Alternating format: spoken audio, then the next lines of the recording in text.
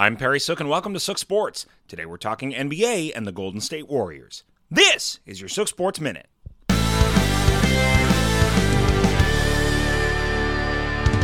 Along for the ride. Well, Steph Curry called it.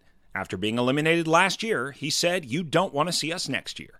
And he was right, as the Golden State Warriors are back in the NBA Finals. While my 2016 Thunder fan self is still mad about it, there's something about this Warriors team that is surprisingly likable. KD is come and gone, Draymond Green hasn't kicked anyone in a reasonable amount of time, and Klay Thompson has fully recovered and is thriving.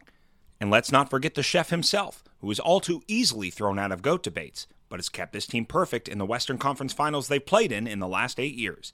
At least this year, his contributions could not be denied, as he was rewarded the inaugural Magic Johnson Western Conference Finals MVP award.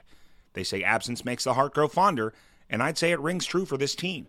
A 2-year hiatus was enough to heal my heart and dynasty hate, and with free agency drama and injuries in the past, this Golden State run to the finals has been nothing short of enjoyable.